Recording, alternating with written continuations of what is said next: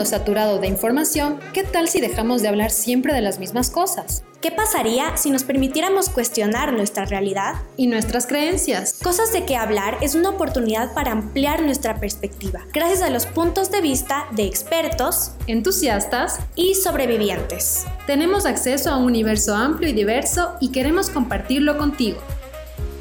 Esto es Cosas de qué hablar.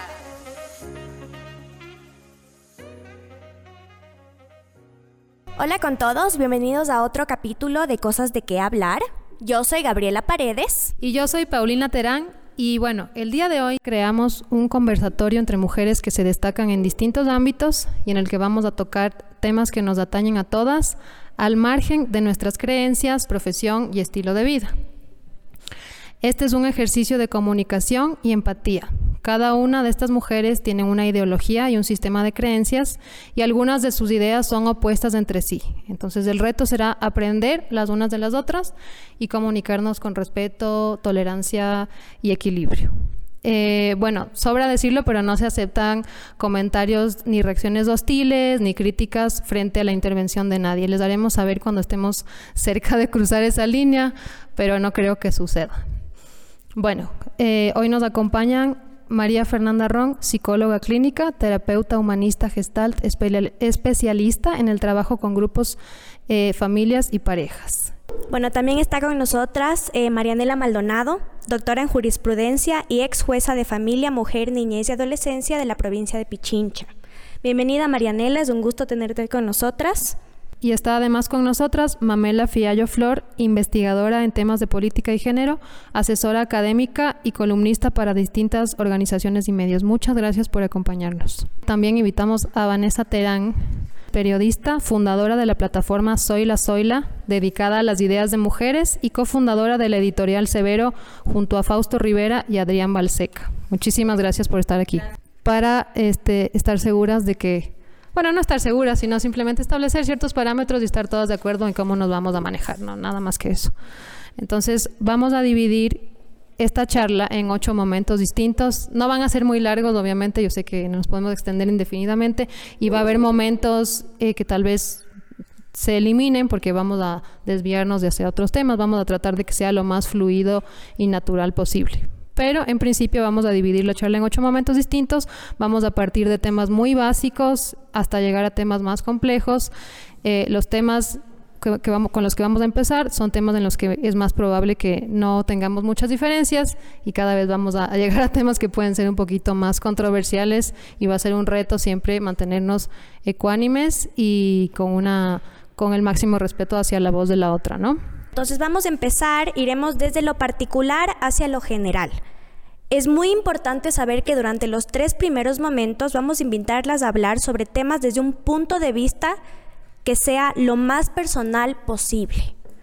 ¿Ya? Aquí se pueden compartir experiencias que nos han marcado en la vida, preferencias personales, caprichos, rasgos de nuestra propia personalidad e identidad.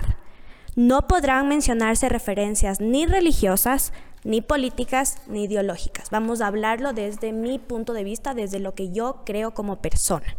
Esto es súper importante para los primeros 3 momentos, de los cuales se caracterizan el momento 1, belleza externa y feminidad, el momento 2, de acoso cotidiano, y el momento 3, matrimonio y familia. Entonces, bueno, el primer tema es muy sencillo, ¿no? Aparentemente. Y tiene que ver con el tema de cómo las mujeres vivimos nuestra apariencia. Hay una artista que es feminista que se llama, bueno, yo estoy mencionando el tema, pero luego ya no vamos a mencionar esa palabra. Se llama Florence Given.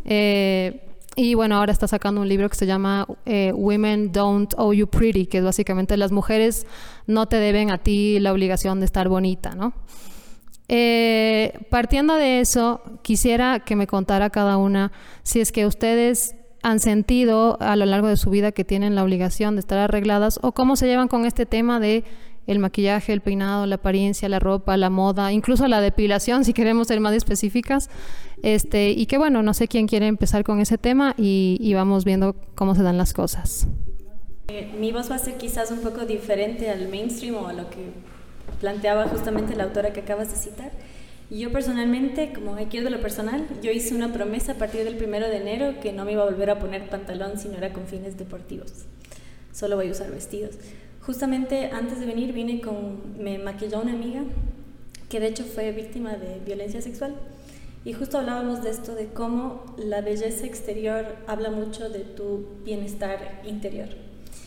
Y es una realidad, o sea, de hecho, cómo cambia el mundo externo de acuerdo a cómo tú te proyectas. Por supuesto, esto no es solo lo estético, es la actitud, pero realmente, yo ahora, por ejemplo, tengo una sobrina de 3 años y soy su tía ideal porque a ella le encantan los vestidos. Y ella no lo ve en su mamá, no lo ve en su abuela, porque más bien son más de la tierra, del campo. Y ella es, yo quiero ir donde la tía Mamela porque quiero ponerme los vestidos. Y de hecho, a raíz de que abracé esta campaña personal, me han caído vestidos del cielo. Me contactaron marcas, incluso un admirador me regaló 10 vestidos. Porque como yo hago cobertura internacional, fui a las manifestaciones en Chile, entonces solo vine a Ecuador con una mochila. No tenía ropa y me dijo, te vi con vestido repetido, permítame hacerte un presente. Y así, entonces realmente yo siento... Bueno, si me permiten, me extiendo un poquito más. Yo tengo un hermano mayor súper fuerte, fue campeón nacional de lucha libre. Entonces, él más bien para protegerme, yo hasta los 16 usaba chompas de capucha y bermudas, parecía el Chavo del 8. Y la primera vez que salí sola de noche, tenía 14 años, vi 2 oficinistas y tenía miedo, pero era chiquita, nunca había salido sola de noche, y caminé junto a ellas creyendo que iba a ir más segura. Pero claro, ellas me vieron y creyeron que era varón. Creyeron que era un gamín, como dicen, y se asustaron. Entonces, realmente cuando uno vive esa realidad de cómo te perciben siendo varón y cómo te perciben siendo mujer, hay una diferencia enorme. Yo anduve en patineta, en longboard, 7 años, era mi forma de transporte, y en invierno, porque yo vivo en Argentina, como creían que era varón, me gritaban, me insultaban, de todo, y cuando veían que era mujer, me pedían disculpas. Y más de una ocasión me dijeron, seguí así y me voy a olvidar que sos mujer.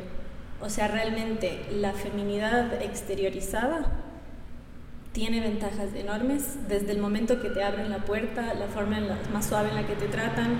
Por supuesto, también agrega cómo tú te sientes y cómo expresas eso.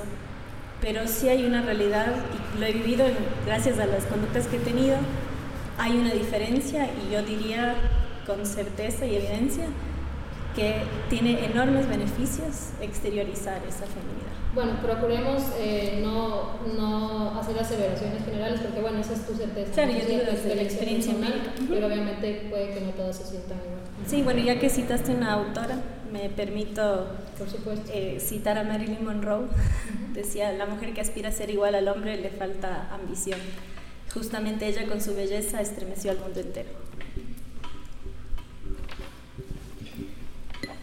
Bueno, desde mi experiencia personal, lo primero que se me vino cuando tú aclaraste que era como hablarlo, ponerlo en primera persona e ir hacia un lugar más íntimo tal vez, ¿no? Para revisar ahí. Lo primero que se me vino es cuando tenía unos 12 años y empecé en este tiempo de la pubertad y prepubertad, así como ya en el desarrollo.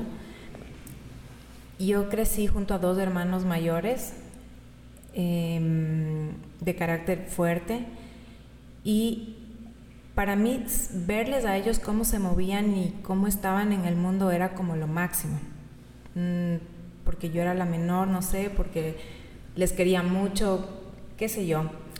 Pero lo que me empezó a pasar en ese tiempo, que veía a mis compañeras que empezaban a tener como otro tipo de comportamientos, otro tipo de hábitos de cuidado personal, yo me sentía como muy incómoda con esa posibilidad, porque veía que cuando ellas hacían eso, compañeros en la clase o se reían o empezaban a tener actitudes diferentes que me generaban cierto nerviosismo, eso ya a mí. Y entonces me pasó algo, que empecé a rechazar mi crecimiento. Empecé a rechazar empezar a verme más curvilínea, empezar a ver que me crecía el busto, porque sabía que iba a llamar la atención de unas miradas. Y me incomodaba. Sentía una incomodidad física realmente, que empecé, incluso recuerdo, como a encorvarme. Y es una edad en la que incluso muy frecuentemente, yo me acuerdo que algunas compañeras eran llevadas al doctor por la típica escoliosis de que se está poniendo curca, más o menos. Y yo fui una de ellas, fui al médico por ponerme jorobada porque estaba tratando de ocultar, porque me sentía observada y no era solo una sensación, pasaba en realidad eso. Si me iba de la escuela a la casa en el bus, era horrible, me sentía horrible, o sea, sentía que a través de la camiseta de educación física, que era esas telas de ahí medio horribles deportivas, que dejaban ver un poco más allá, sentía que me observaban y en ese momento yo no entendía qué estaba realmente pasando porque todavía era chica, solo sabía que me sentía muy incómoda y quise empezar a parecerme a mis hermanos. Y entonces me empecé a poner ropa floja, ahí me identifico contigo, me empecé a poner ropa floja, jeans flojos, medio bajados, incluso así, súper como ellos, como para que no se me note, para que nadie me vea, y yo les veía a ellos tan libres caminando en la calle que yo decía, yo quiero eso. Entonces voy a vestirme como ellos, y empecé así a vestirme como ellos, y creo que me dura hasta ahora. O sea, yo sé que no me he visto, digamos, dentro de un estereotipo como de hombre o mujer, pero no soy del tipo de mujer que libremente puede ponerse una blusa más pegadita o algo que tenga un escote, porque me incomoda. O sea, y eso lo tengo desde mis 12 años, me siento incómoda. Entonces, es algo que al mirarlo así en perspectiva, en personal, claro, lo lamento y me apena porque sé que es algo que no me pasa solo a mí. Ahora tengo 2 hijas, una de 15 y una de 22, y sé que han pasado por las mismas sensaciones y nada, como desde la empatía saber que es muy triste poder sentirse así, que es algo triste sentirse así. Es lo que les puedo compartir. Gracias, Fer, por tus palabras. Si quieres comenzar tú con esa. Sí, mi experiencia personal en cuanto a la feminidad yo crecí en una familia de solo mujeres. Somos 3 hijas mujeres y mis papás son divorciados, entonces en la casa vivíamos 4 mujeres. Siempre a mí me ha interesado muchísimo la moda. Me acuerdo desde chica leer la revista Vogue de mi mamá como si fuera la Biblia, o sea, me fascinaba. Y siempre me ha interesado, sí, o sea, la moda, las tendencias, vestirme y sentirme bien, pero creo que eso es súper personal. O sea, el hecho de que alguien le haga sentir poderosa un vestido versus un traje, creo que eso es algo muy personal y que no pasa porque el uno es más femenino que el otro. Pienso que también, por ejemplo, hoy en día me impresiona mucho lo lejos que ha llegado el maquillaje como método de expresión. Me parece increíble, por ejemplo, en la subcultura drag, cómo usan esa para el performance de la feminidad que hacen las drag queens, cómo usan el maquillaje como una forma, como un arte, básicamente. Entonces, creo que también es una decisión súper personal. Decidir maquillarte, decidir andar con vestido, con pantalón, depilarte o no depilarte, completamente personal. Creo que es un tema de cada uno. Sí me parece que el mandato que las mujeres reciben a veces de siempre estar depiladas y estar perfectas y invertir muchísimo en su belleza es una carga económica fuerte. Entonces que cada una debe decidir si quiere hacerlo o no, pero sobre todo que, digamos, si quiero vestirme como hombre o como mujer, creo que el respeto no debería nunca pasar por ahí, ni en la calle, ni en los espacios privados, ni en ningún lugar. Perfecto, muchas gracias, Nessa. Por último, Marianela. Gracias. He escuchado muy atentamente los criterios de todas y la verdad es que la belleza externa y la feminidad viene desde la infancia, ¿no? Desde donde uno crece, como a uno le forman sus abuelos, sus padres, sus hermanos. Yo soy hermana mayor, muy mimada de mis padres porque fue hija única durante casi 7 años. Y luego vino mi hermana y luego mi hermano. Entonces éramos 2 hermanas y un hermano. Pero hasta ahora ya soy una persona adulta, tengo 2 hijos. Mis padres me ven como la hermana mayor, típica hija única mimada hasta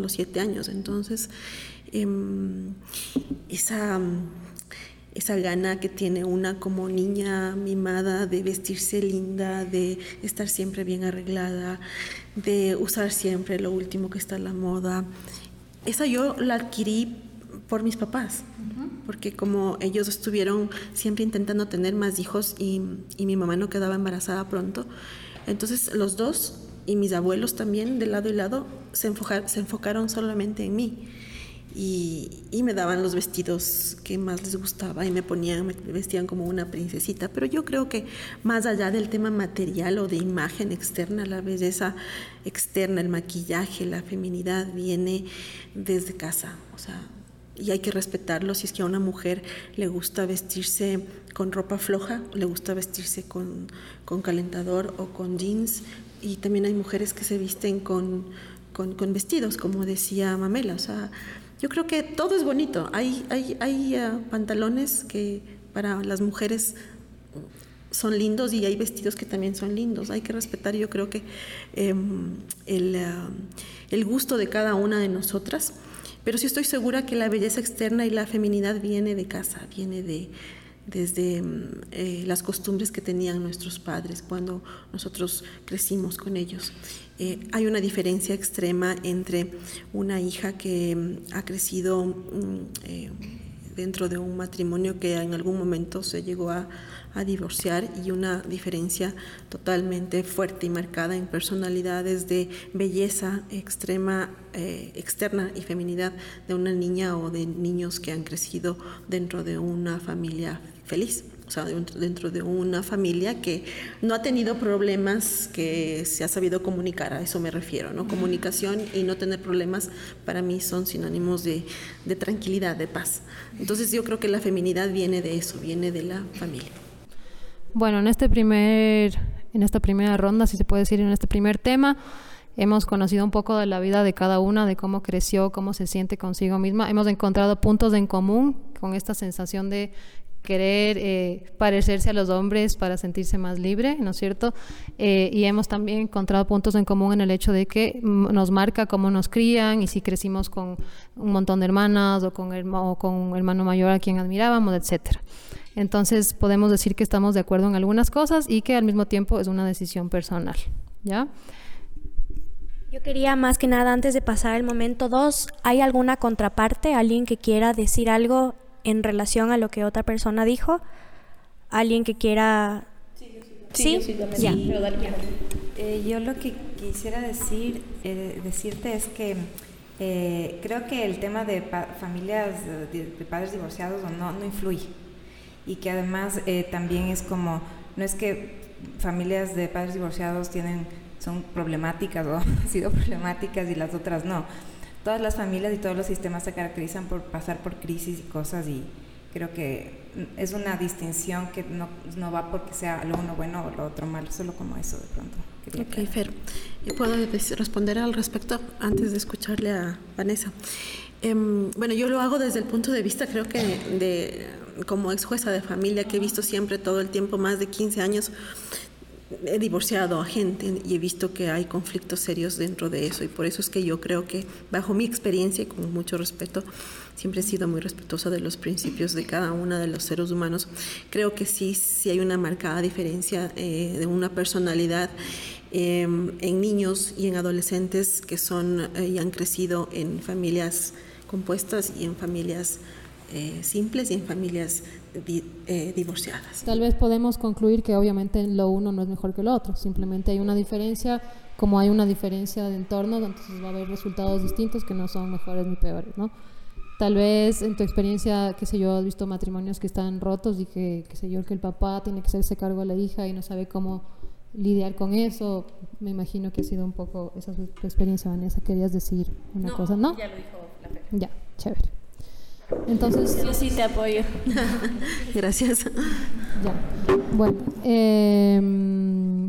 vamos a pasar al segundo momento, que tiene un poco de relación con esto que tocamos brevemente, el hecho, por ejemplo, Fer, de tu sensación, esto de que no quería llamar la atención, de encorvarnos para que no nos vean en la calle.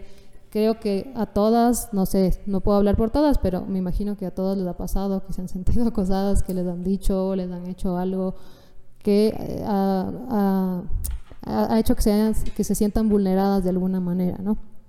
En este punto igual mantenemos la parte personal. Si es que alguien quiere compartir algo que sea un poco más íntimo, por supuesto está abierto. Obviamente entendemos que no lo quieran hacer, pero son libres de hacerlo, es un entorno seguro, así que básicamente la pregunta principal sería... Bueno, sí, vamos a hablar en el momento 2 sobre el acoso cotidiano, y yo quería empezar más que nada por la típica experiencia que tenemos las mujeres aquí en el país. Sobre todo vamos a hablar de Quito, porque yo soy de Quito y no he viajado mucho alrededor del país como para poder decir esto me pasó en Guayaquil y esto en Cuenca y esto en tal lugar. Pero yo cuando estaba en el colegio tenía la costumbre de salir del colegio caminando. Y era algo de, yo salía a las 2:45 del colegio, se acababan clases y máximo 3:15 yo estaba saliendo. Mi colegio quedaba en Cumbayá. Queda en Cumbayá. Hasta ahora existe, obviamente. Pero a lo que voy con esto es que no estaba en las periferias, no estaba en los lugares más peligrosos de Quito, estaba en Cumbayá, en centro de Cumbayá. O sea, no había el peligro extremo de las 5 de la tarde en cualquier periferia de Quito, no, era Cumbayá.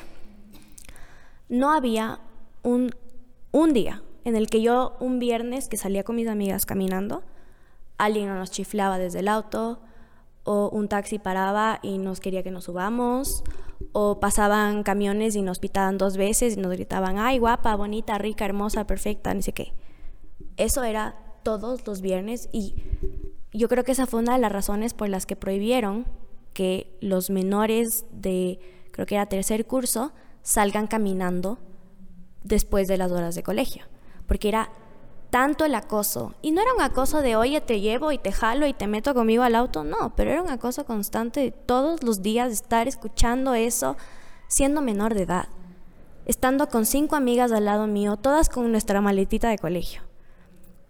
Eso es algo que a mí me traumó y me quedó para toda la vida. Y claro, ahora que ya no estoy en el colegio, a mí me da pavor caminar, ya no solo en Cumbayá, aquí afuera, afuera de esta oficina, a mí me da pavor caminar.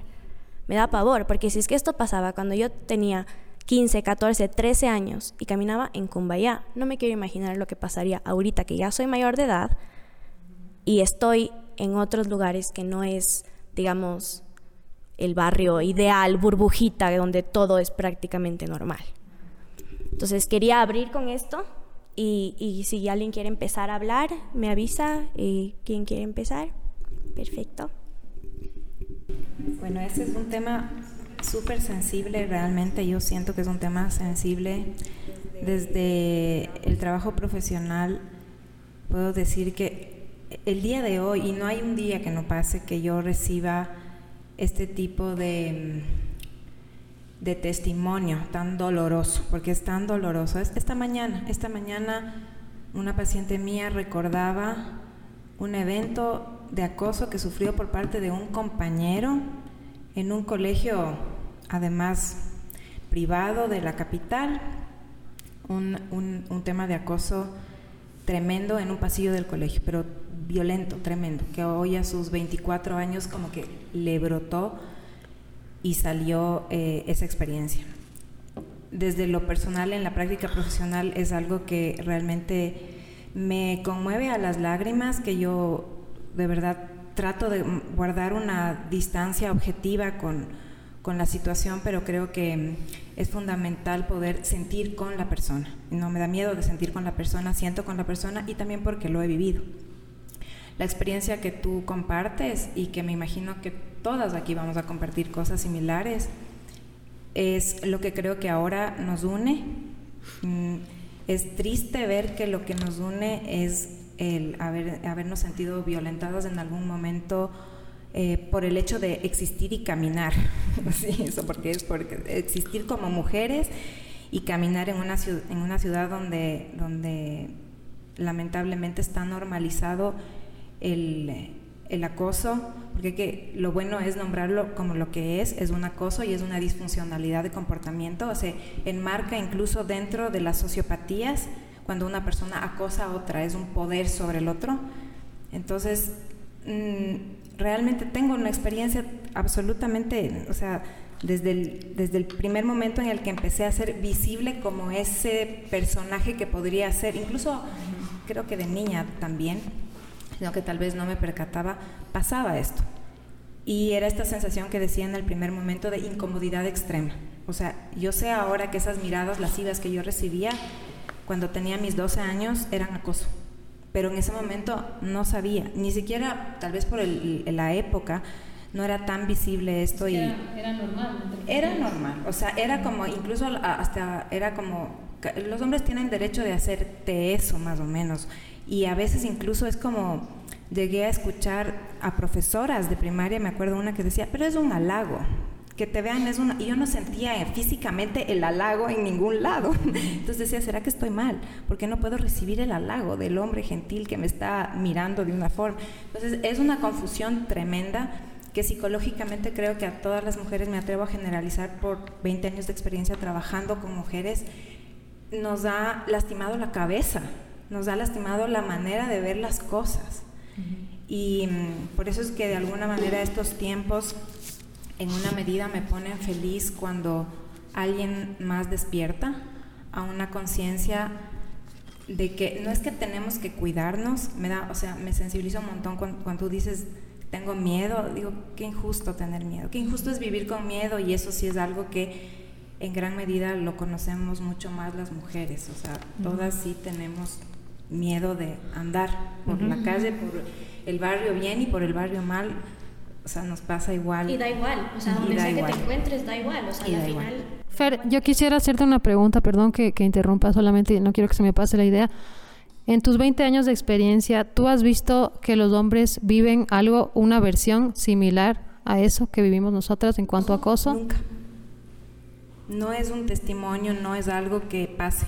Lo que sí puedo decir que les puede ocurrir a hombres, y por cosas que sí he tratado, es por temas de bullying con respecto a, no sé, situaciones en donde no se comportan, entre comillas, como machos.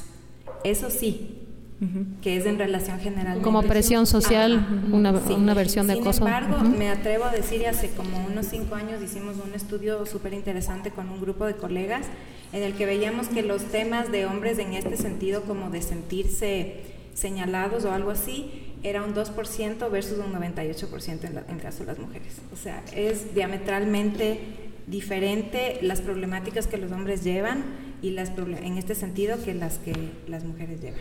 Claro, por supuesto no vamos a decir que que solo las mujeres sufrimos y los hombres no, solo estamos hablando de esto puntualmente, ¿no? Exactamente. O sea, creo que... Porque tienen otros temas. Sí, creo que los hombres cuando caminan por la calle, al igual que las mujeres...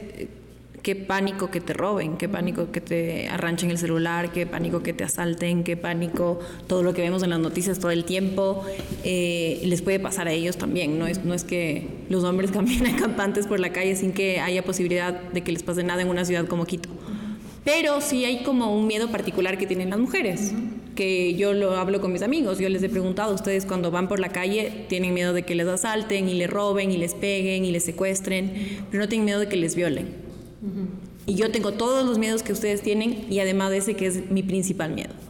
En cuanto al acoso callejero, que yo diría que pasa más por los piropos y los gritos y las chifladas, yo también crecí con eso, y cosas peores como que se masturben enfrente mío en un bus público, etcétera. Pero lo que hago ahora, si es que me pasa y escucho, porque casi siempre estoy con audífonos en la calle y no escucho nada de lo que está pasando, pero si es que me encuentro con un hombre por la calle que me dice alguna cosa desubicada, le contesto, y siempre he notado que se desarman mucho ante la respuesta porque no esperan que sea una interacción, esperan que sea una cosa completamente unilateral de te voy a lanzar este piropo y tú o te vas a hacer la loca. Exacto.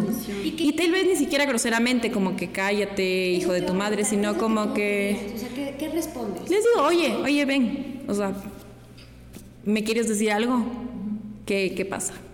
Cuéntame, conversemos. Y se desarman y se van. Y muy pocas veces quieren quedarse interactuando contigo y diciendo por qué te están hablando a una desconocida en la calle.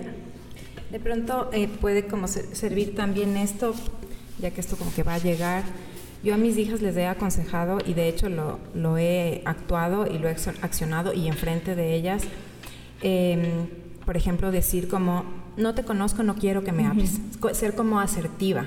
Entonces, no estás siendo ni violenta, no estás faltando al respeto, sin embargo, estás haciendo un pedido que es como muy difícil que frente a algo asertivo. Que yo te es como, no quiero que me hables, es como, no te conozco, no quiero que me hables, y hacerlo con un tono fuerte y firme, porque a tu alrededor lo que pasa es súper interesante. Lo que he visto que ocurre cuando es que la persona normalmente los hombres nunca se han sentido interpelados en esas situaciones, y hacerlo, que lo hagas públicamente, se queda. Entonces ha pasado en la parada de los buses de Tumbaco, que lo he hecho, y enseguida salen 3 mujeres más, y generalmente mayores, a decir, claro que ellas ya empiezan a decir como otras cosas, ¿no? Como, sí, patán, pero yo digo, qué lindo, esa es la sororidad, la famosa sororidad, pero ya dije un término, pero bueno. Entonces, pero es como, sí, luego está la pregunta de que te dicen que pues, eso puede ser peligroso. O sea, mi mamá me dice, ¿y qué pasa si uno te da un puñete un día porque le respondiste?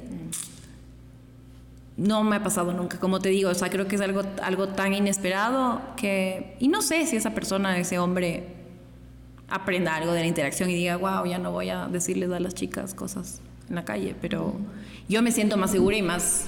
Al menos más confiada de ti. Sí, y como que, ¿saben qué? Voy a reclamar mi espacio porque este espacio es de todos. Sí, por lo menos. Y punto. Una forma de desahogo. Sí. Bueno, yo también estudié en el Valle, no en Cumbayá, sino en Tumbaco, y a mí nunca me pasó algo así. Y yo sí creo que los menores de edad de cualquier sexo no deberían estar solos. O sea, de hecho hay un margen de riesgo de todo tipo. Lamento que te pasó eso. Yo personalmente, por la actitud que tengo, creo que aporta en gran medida. De hecho, yo fui docente de noche, y al lado de donde yo daba clases había un albergue donde estaban gente de la calle, borrachos, o sea, gente muy complicada. Entonces, yo una vez salí de noche, había más o menos 30, bueno, y eso es otro fenómeno que los hombres sufren mayormente, vivir en la calle. O sea, la mayoría de la gente que vive en la calle es varón, y eso es una realidad. La mayor cantidad de gente que sufre adicciones, alcoholismo, etc. Entonces yo dije, ¿será que cruzo la calle? No porque eran hombres, sino porque eran particularmente ese foco de hombres y de noche, porque de noche siempre dan más miedo que de día. Sí. Entonces yo dije, ¿qué hago? Y bueno, eso es algo que no sé si entra en la rama ideológica, pero yo sí considero, es un hecho científico, somos animales. Los seres humanos somos animales. Y hay una realidad, y ya que hablaste del tema sociopatía, la gente que carece de empatía está mucho más en contacto con su parte reptil, con la parte más primitiva. Para esa gente ya con conducta criminal, para ellos matar, comer y copular está en el mismo rango porque tienen activado el cerebro reptil. Si uno adopta la postura de presa, uno despierta al depredador. Y esa es una realidad científica, incluso por tu olor. En el momento que emanas miedo, despiertas lo peor de la humanidad. Y esa es una realidad, me pueden refutar si quieren, pero hablo desde la ciencia. Bueno, yo en ese momento dije, ¿qué hago? Cruzo la calle y dije, de gana voy a generar, porque es gente con conflictos sociales reales.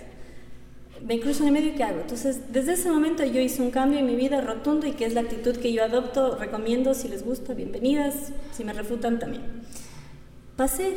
Llegué a ese momento y pues dije, permiso, buenas noches. Me abrieron un camino de honor. Buenas noches, adelante, siga. La siguiente vez, porque ya era semanalmente que daba la clase ahí, pasaba, y ya me empezaban a hacer, bueno, yo sí lo tomé como halago, me decían, buenas noches bonita, buenas noches linda, o sea, porque yo a esta gente que era, por decirlo toscamente, lumpen, lo más bajo de la sociedad, yo les traté con humanidad. Y en el momento que eso sucedió, les ablandé. Y yo creo, por ejemplo, en la forma en la que yo me manejo en la vida, que justamente la fuerza femenina tiene eso, que puede endulzar hasta lo más amargo y ablandar hasta lo más duro. Y yo es lo que aplico en mi vida, y lo logré y lo logro. De hecho, yo, por ejemplo, uno de los tantos clichés que hay es el tema de los albañiles. Estaba en un día de mucho sol con un vestido muy cortito y estaban los albañiles en la alcantarilla, o sea, estaban debajo de mi vestido. Entonces dije, bueno, le dije, permiso, buenas tardes, señorita. Y, o sea, y esa es la cosa. Claro, yo sé que por ahí no funciona para todas o en todas las circunstancias, pero es mi actitud de vida y como yo vivo. Y yo realmente creo que la mujer tiene un rol civilizador en ese sentido, y que puede sacar lo mejor del varón y lo mejor de la humanidad. Y otra cosa que quisiera aportar es que mucho en estos temas de sororidad que hablan, no se toma en consideración que las mujeres también podemos acosar. Yo tuve una oportunidad justo hoy que me maquilló una amiga, le conté, tengo una amiga, una ex amiga que es bisexual y bipolar, y mientras me maquillaba me dice, ¿alguna vez te besó una mujer? Le digo, no. Bueno, siguió avanzando, me siguió acariciando, luego llegaron otros amigos, tomamos algo y yo empecé a sentir cosquilleo en las extremidades. Yo sé artes marciales y es la mayor razón por la que yo vivo sin miedo, porque yo puedo derribar a cualquiera, pero perdí el uso de mis extremidades y claramente me puso algo en el trago y era mi amiga, se supone. Y yo ya me desvanecí, me bajó la presión, me recosté, ella me invitó a recostarme y me empezó a acariciar la cadera, me dio un beso en la cadera, se relamió los labios, me mojó los labios y en ese momento le escribí a mi mejor amiga y le dije, sácame de aquí, tengo pánico. Tenía pánico porque no podía moverme. Entonces para mí fue un shock, porque justamente entre todas estas preparaciones que te dan, nunca te enseñan, porque por ejemplo las mujeres vamos juntas al baño. Yo iba con ella al baño y un día vamos al baño y me sujetó de las nalgas y se rió, entonces yo me reí también porque dije, bueno, es una chistosa, es una molestosa. Pero cuando todo esto pasó, cuando estaba inmóvil, empecé como cuando te baja la película y pensé, si un hombre me hacía eso, ¿qué hacía? O sea, por más amigos, si te sujeta las nalgas no es chistoso. Entonces yo iba viendo como, claro, era una chica que tenía un diagnóstico, no era una chica que estaba en su 100%, pero es una realidad que sí pasa. Y de hecho, hablando con amigas, pasa. Y es algo que no consideramos. Cuando una mujer es agresiva sexualmente, le felicitamos porque es empoderada, porque ella toma las riendas de su sexualidad, pero cuando un hombre hace algo equivalente es un acosador y un abusador. Entonces yo sí creo que justamente si vamos a rescatar lo mejor de los sexos y de nosotras mismas, yo creo que nos debilita creer que somos incapaces de obrar mal. Creo que si queremos lograr una igualdad real, debemos ser capaces de obrar mal y reconocer el mal en nosotras y también prepararnos desde chiquitas de que cualquier persona nos puede hacer daño, porque justamente nos pasa estas cosas y no sabemos reaccionar. ¿Puedo yo? Sí, solamente quiero, solamente una curiosidad muy breve. Bueno, has mencionado claramente cómo te manejas, digamos, en general en la vida y cuando vas caminando por la calle, etcétera. Sin embargo, me causa un poco de curiosidad o de sorpresa saber que jamás te has sentido acosada por un hombre en la calle. Nunca te ha pasado, de verdad. Solo una vez en toda mi vida tuve un momento incómodo, que un hombre me dijo algo subido de tono, o sea, fue desagradable, sí. Y yo le lancé un botellazo. Y fui a la casa de mi novio y de hecho al primer hombre en la esquina, o sea, yo sí creo fielmente y de acuerdo a la evidencia histórica y empírica en mi caso, que cuando un hombre te falta el respeto, un hombre mismo es el primero que te da justicia, porque yo no creo que ahí sea normalizado, perdón, podemos disentir en eso, pero yo solo una vez, sí, fue súper desagradable, o sea, me dijo algo en alusión a mis senos. Pero de ahí, cuando he recibido comentarios en la calle, no. O yo al menos, si me hacen un cumplido, yo lo tomo como tal. Solo una vez en mi vida, sí, a los 17, fue súper feo. También yo vivo en Argentina, 14 años. Pero también allá hay estas campañas y todo, y yo realmente no lo viví. Okay. Y ahora sí, gracias. Bueno, en realidad, quería contarles antes de hablar del acoso cotidiano. Yo, cuando estudiaba Derecho en la Universidad Católica, fui directora de los consultorios jurídicos gratuitos en la cárcel de la calle Ambato. Y una ocasión celebrábamos el Día del Padre y algo pasó en las celdas. Yo estaba en la planta baja donde estaban los sentenciados de violación, o sea, los más peligrosos. Yo estaba repartiendo regalitos a los chicos, a los hijos de los presos para que celebren con su padre el Día del Padre. Y hubo un momento en que el caporal cerró las celdas porque pasó alguna alarma, incidente de algo, y yo me quedé encerrada en una celda, única mujer, niños, y eran como de 8 a 10 personas que estaban ahí en la celda. Y dije, ¿en qué celda estoy? Y yo sabía que estaba en la planta baja, pero había diferentes peligrosidades. Y me dicen, está en la 8. Y me sonrió un detenido. Y yo sabía que la celda 8 era la celda donde estaban todos los violadores. Y ellos sabían también que yo era la estudiante de Derecho que daba prestaciones gratuitas para ayudarles a que apliquen ciertas condiciones y mejorar las condiciones de vida que tenían dentro de la cárcel. En ese momento yo sentí pánico. Me empezaron a temblar las piernas, me empezaron a temblar las manos, empecé a tartamudear. Es más, cuando me acuerdo, ustedes se dan cuenta, estoy nerviosa. Porque era una imagen que yo dije, bueno, aquí ya se acabó mi vida. Porque defenderme contra 8 personas era realmente imposible.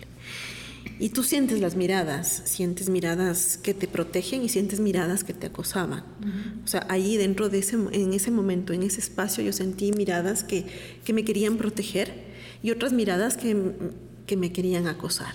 Entonces yo en ese momento traté de tranquilizarme y decirles, bueno chicos, ya nos encerraron aquí, pues entonces vamos a empezar a jugar. O sea, adopté una terapia como familiar multidisciplinaria entre ellos y conmigo para calmar un poco la atmósfera que era muy agresiva en ese momento para mí, porque dije, a mí me pueden hacer de todo y nadie se da cuenta.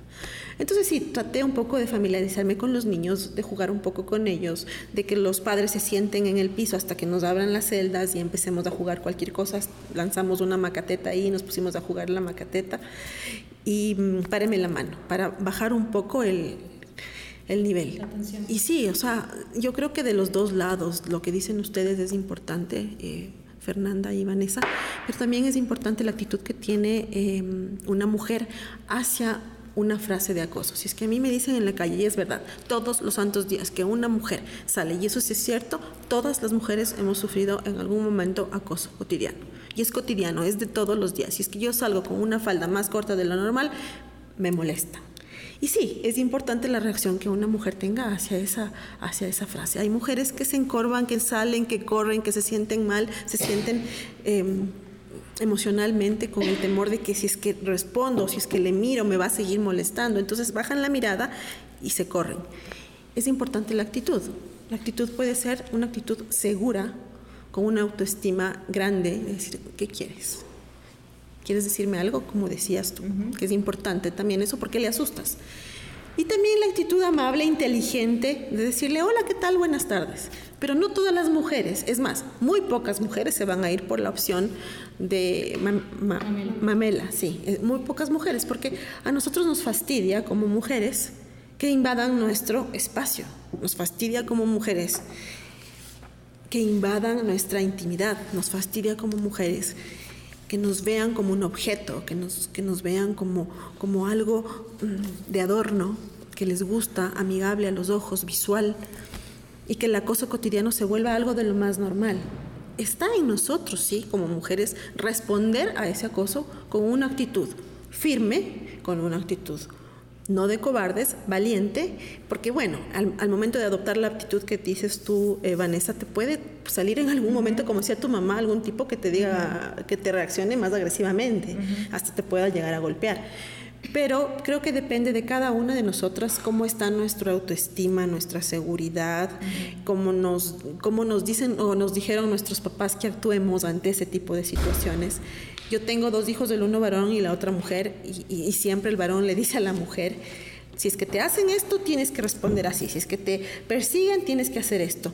Y sí, depende de cada una, depende de la actitud que tenga cada mujer, pero todas las mujeres, y sin excepción alguna, hemos sido víctimas de acoso. Sí, perdón, solo quiero aclarar que lo que yo digo de lo que yo hago hoy cuando estoy en la calle y me encuentro con esas situaciones, sí quiero aclarar que tengo 31 años, he pasado por todo un proceso y a los 14 años, 15 años, cuando eres colegiala, creo que es mucho más difícil estar en esa posición de saber cómo responder. Por supuesto, y bueno, y lo que comentamos aquí no necesariamente es una recomendación para nadie, sino también parte de nuestras vivencias, ¿no?